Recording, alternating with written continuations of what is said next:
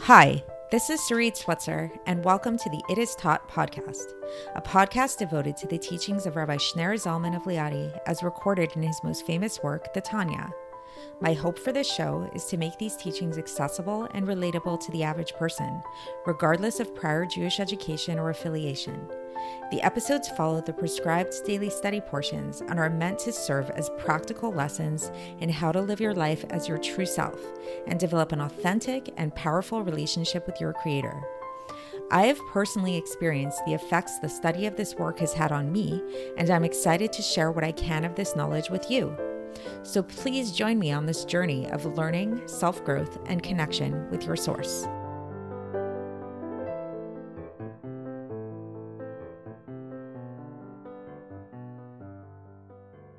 Hi, and welcome to the It Is Taught podcast. This is episode 104 for the 3rd of Adar base in a leap year. And today we are going to be concluding chapter 34, and we're going to be talking about a woman named Brene Brown. Many of you probably heard of this woman. She has become somewhat of a self-help kind of guru. She became famous due to a TED Talk that she gave on the topic of shame and vulnerability and things like that. And she's written books. I'm not a huge follower of hers, but I kind of know about her a little bit from the periphery.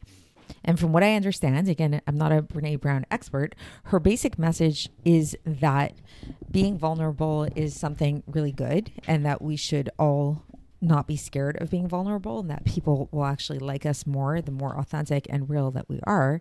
And her other message is that shame is not something good, and we should try to avoid feeling shame. She actually has an article that I read in preparation for this podcast that talks about the difference between shame and guilt and how there is a place for guilt, but there's not a place for shame.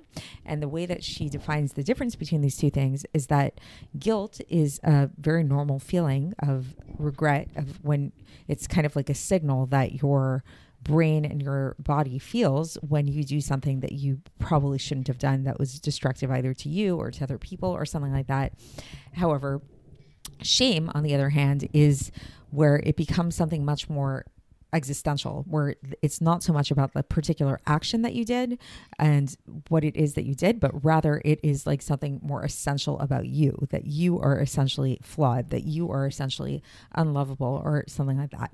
So the way that this all relates to today's Tanya, and I think in studying today's Tanya, it can give us a deeper appreciation of maybe what it is, the message that Brene Brown is trying to kind of give across, and what this all means is the idea that while on the one hand, we've been learning in the last few episodes about this idea of being happy and joyous in experiencing our godly nature and in feeling grateful for the fact that we have been given this mission to redeem our godly soul from exile and all of those kind of things.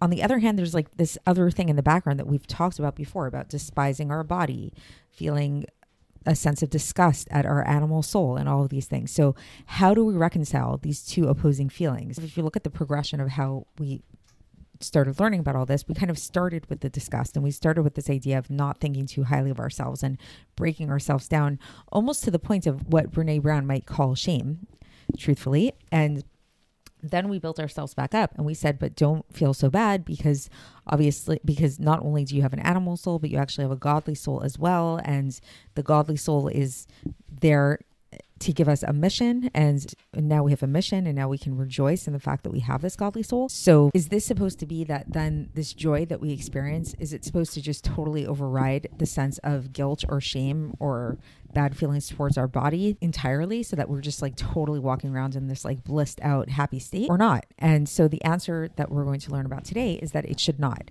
and that as paradoxical and kind of like difficult to understand as it might be, we're actually supposed to hold both of these emotions within our hearts at the same time. So on the one hand, yes, we were supposed to feel a sense of joy and happiness and rejoicing in our godly soul and in the mission, the godly mission that we've been given on this earth. But on the other hand, we are still supposed to constantly have a sense of disgust, really. It sounds harsh, but it's like really a sense of despise towards our animal nature, and to constantly have this like lowly or more humble spirit at the same time. And so let's get straight into the text, and the Alter Rebbe will explain to us how it is possible that we can have these two contrasting emotions at the same time and what this is supposed to look like. So the Alter Rebbe says that with all of these different types of joy of the soul that we described, so we've gone through a bunch of different aspects. If you want to go back to previous episodes to review that, joy in loving your fellow Jew, joy in rescuing the godly soul out of exile in your body, joy in having a godly soul within you, all of these kind of things. So the Alter Rebbe says that this does not take away from the fact that you should still be lowly in your own eyes, and to have a lowly and to really feel a sense of despise or maybe even shame, and have a broken heart and a humble spirit, while at the same time you're also feeling a sense of true joy. So how's this possible? So the Alter Rebbe explains that this is because the shame that a person feels and being lowly in your own eyes, this comes from the body and from the animal soul.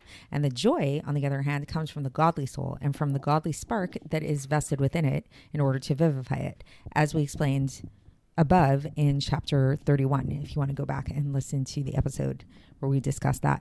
And then the Alter Rebbe concludes here, and he brings a citation from the Zohar where he says that this teaches us a similar kind of thing, where it says, weeping is lodged in one side of my heart, while joy is lodged in the other side of my heart.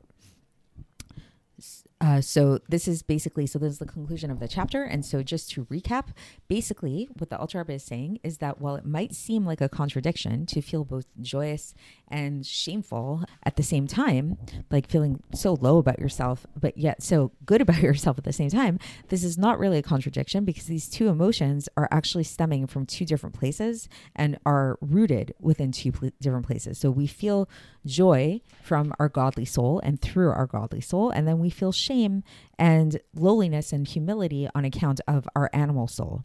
So this is how we're able to balance both of these two things.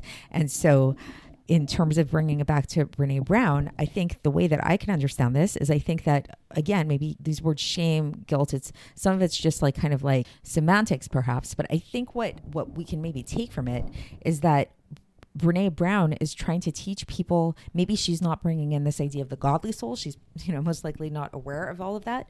But I think she might be tapping into somewhat of like a taste of this idea, in the sense of she's telling people that it's okay to feel guilt, and it's actually a very healthy thing to feel guilt. So we should, when we do something bad, and we all are imperfect people, so we're never really going to be in this state of like total perfection. It's normal and actually healthy and actually a positive thing to not feel good about those things that we do and those parts of ourselves that are truly negative and destructive. And we all have those things. On the other hand, this shouldn't squash us down to the point of totally self-loathing and inability to operate. And this is maybe what Brene Brown would call shame. Like, we shouldn't feel this sense of like being embarrassed about who we are, because that's maybe something that we can see in the Tanya. At no point does the Alter Rebbe say that we should feel a sense of like trying to hide ourselves from other people and pretend to be something we're not. And in fact, if anything, it does line up very much with Brene Brown's message about being vulnerable, that I think it's really about really being authentic and true and real about who we are, and the fact that we're not perfect people. And that's sort of, once again, the message that the Tanya gives us from day one is you are not a tzaddik. You most probably are a Rasha, and the best you can do is try to work against being a Rasha. So it's not about feeling so bad about yourself to the point where there's just nothing about you that's good and you become immobile, but in fact, you should acknowledge your weaknesses, and yes, feel guilty if you do something wrong, and not feel great about the negative aspects of you, but at the same time and simultaneously feel this intense joy over the fact of your godly soul. And this is the part where Brene Brown doesn't really talk about this, because she's not talking about Tanya and God and things like that. But the Alter Rebbe does bring that in addition to this animal soul, in addition to this lowly part of ourselves that messes up and has negative impulses and things like that, and does all kinds of things that we might think of as shameful or disgusting and things like that, we also have a godly soul. And because of that godly soul that we have within us, we are not only entitled to feel joy, but it's actually demanded of us to feel joy. And it is possible to hold both of those things within our hearts at the same time. So that is the end of the chapter. And tomorrow we'll begin with chapter 35. I will speak to you then. Thanks for listening to the It Is Taught podcast, hosted by Sarit Switzer. This podcast is dedicated in loving memory of my maternal grandfather, Avraham Yitzchak ben Binyamin HaKohen of blessed memory. Music by Shoshana. If you enjoyed this episode and would like to support the show, please share it with others and subscribe on YouTube, Apple iTunes, Spotify, or wherever you listen to podcasts. And make sure to leave us a 5-star review. To find out more about the It Is Taught project, including more information on my soon-to-be published book, please visit our website, itistaught.com. To catch the latest from me, follow me on Facebook, Instagram, and Twitter. Looking forward to speaking with you tomorrow, and until then, have a great day.